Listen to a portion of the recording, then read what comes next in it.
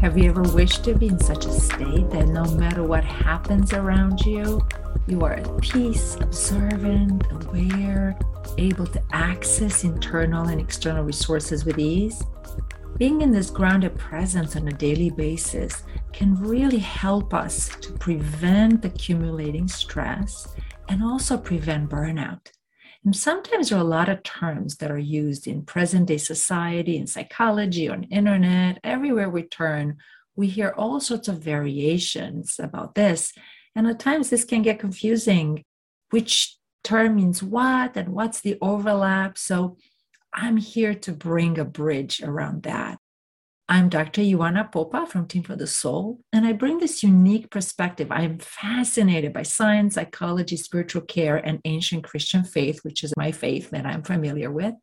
And in today's weekly nugget, I want to bring together those various perspectives and languages, so to speak, to bring clarity about them so that we can build on it and find ways to be present and grounded and in the flow on a daily basis. So I'm going to share with you the 4 perspectives in various languages to bring this bridge and some clarity in the terms that you might encounter. So the first perspective is the psychological one, and you might have heard of either flow or you might have heard of true self and the importance of being in the now. And I want to present this idea that true self is something that we all have. It's almost like an essence. It's that place that is untouched, unharmed, that we can have access, that can bring a sense of presence and compassion, clarity. Internal family system, which is a type of psychology, it's also, you might know as IFS, talks about the qualities of true self as 8 C's, like the letter C, 8 C's: calm, compassion, curiosity, courage, clarity, connection, creativity, confidence. And internal family system is not the only framework that talks about true self. Psychosynthesis also brings this idea of true self as opposed to false self. And I feel there's an overlap between that and the sense of flow. Flow, you might have heard of this, is another psychological term that's used. And there's been research showing that when we are in flow, there's a state. It's a state of consciousness, a state of being. And flow is when we're involved in such an activity that we're fully engaged in our consciousness and with all our skills. And we're so into this that almost like time seems to stop. And you might have experienced this already. Most of us do, especially with the activity that we really enjoy, that engages us completely, either creative, like doing art or sports, could be cooking, writing, gardening, any type of activity that we really truly enjoy. And Sam describes in this state a sense of almost like time dilating or almost seems to stop, and having a sense of clarity and presence and of knowing that's outside of our ordinary knowing. Now, from a scientific perspective, not that psychology is not scientific, but from a body perspective, more of a biological perspective, being fully present and calm is very important, means that we're self-regulated and means that we are present and that this can help us prevent burnout on a daily basis. And it means that our nervous system is in balance. And I'm going to bring up a few concepts that you might have heard that are all pointing to those same ideas, but just in a different way. So you might have remembered or not from your biology class. I'm such a nerd, love teaching biology, but you might not remember this, but there are 2 autonomic nervous systems, and meaning those nervous systems are working on their own. One is the fight or flight, the sympathetic one, which is active, is the one that energizes us.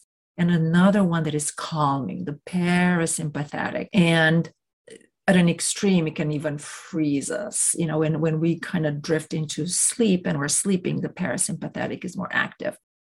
And the whole point is that our bodies need to be working in harmony, and those systems need to be working in harmony, and that's awesome. But we have extreme states Sometimes you get agitated or hyperactive, and sometimes we're too low and subdued. I don't know if you're seeing like morning person, right? They just wakes up and it's like, oh, not really energized yet, right? We're more into the parasympathetic system. So the whole idea is that we're not going to just be always cool, calm, and collected. That's impossible. But in order to function at an optimal level and prevent burnout and prevent accumulating stress, we want to have a balance.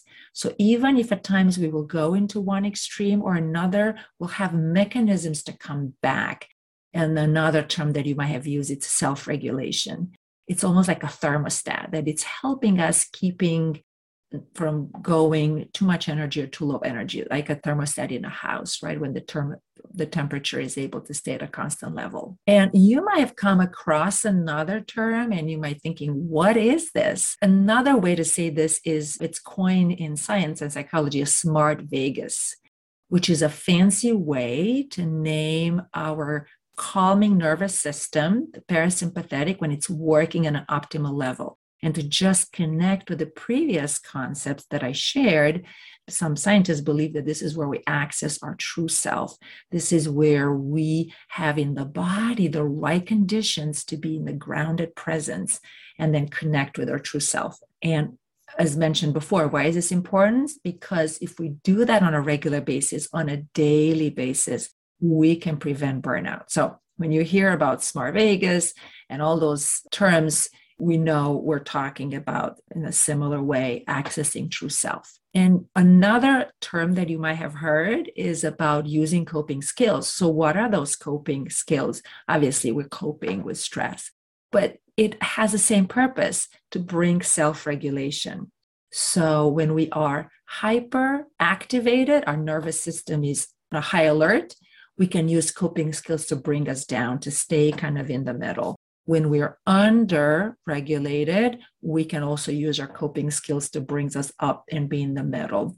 So we're going to talk more in the next weekly nuggets. I'm going to bring different strategies to work around self-regulation through the day so we can bring this state and help us stay in the middle. And those coping skills really access ways on a body, mind, and a heart, on an emotional level, to bring this centeredness.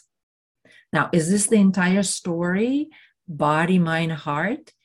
Well, from a spiritual perspective, there's a sense as we're not done just with mind, body, and heart. There's something more. We're yearning for something more. So from a spiritual perspective, being in the flow and present in the now means that we are connected with the divine. As we're connecting to that something bigger than us, outside of us, then we can land in this place of connection and harmony, of peace and compassion and calm and courage. So from a spiritual perspective, being in the flow, being present, in balance with our mind, heart, and body, we can actually access not just a true self, but another word from a spiritual perspective would be our soul, our spiritual self. And we can connect with a higher purpose for which we might feel we are alive, and we can become part of a larger whole. So interestingly, just a quick note, it is important to be connected with the here and now from a spiritual perspective, because this is the only place where we can have access to action and will, and we can focus our energies to connect with a higher consciousness, with the divine, and to have an impact into the world. There's no other action and will in the past nor in the future. And the last language that I want to bring, and another last perspective, the one that I mentioned earlier, is from the wisdom of ancient Christian faith, which I'm familiar with. And from this perspective, being in the present now and calm and connected means to be connected with God, with the God of the Trinity, which we hold inside, in a sense, through the image of God. And God in the ancient Christian faith is this mysterious supreme being, which is curiously outside of our system of reference. It's not an object. God is not just one thing that we're connecting with, not. It's beyond our knowledge. And paradoxically, it's also a personal and very intimate God. So intimate that in the ancient faith, it's called the lover of our soul. And this is really the place where we are nourished in this connection, in this intimate connection. We are nourished and fortified. And yes, we can prevent burnout and accumulating stress. So, from this perspective, the kingdom of God, it's not a distant reality. It's not something out there, heaven, but it's something that's unfolding now in time and space. And it's really mysterious, holding this tension between the mysterious God outside of our point of reference and the intimate connection. So, bottom line, no matter what perspective, there seems to be an agreement from many different points of view, old and new, that being grounded and living in the present moment in balance is meaningful and desirable on our journey on this earth as human beings. And of course, the question is going to be now how to accomplish this. So how can we be the eye of the storm?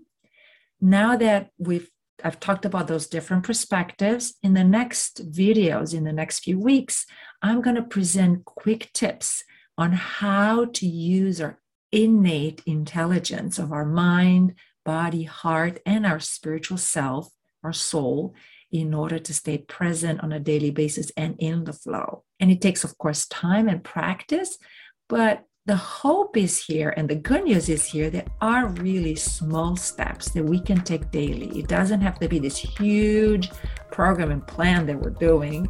There are small steps that we can do, so small that we cannot fail, and we can embody this presence and flow on a daily basis. So I thank you for your attention, and until next time, I wish you a wonderful week, and I say goodbye for now.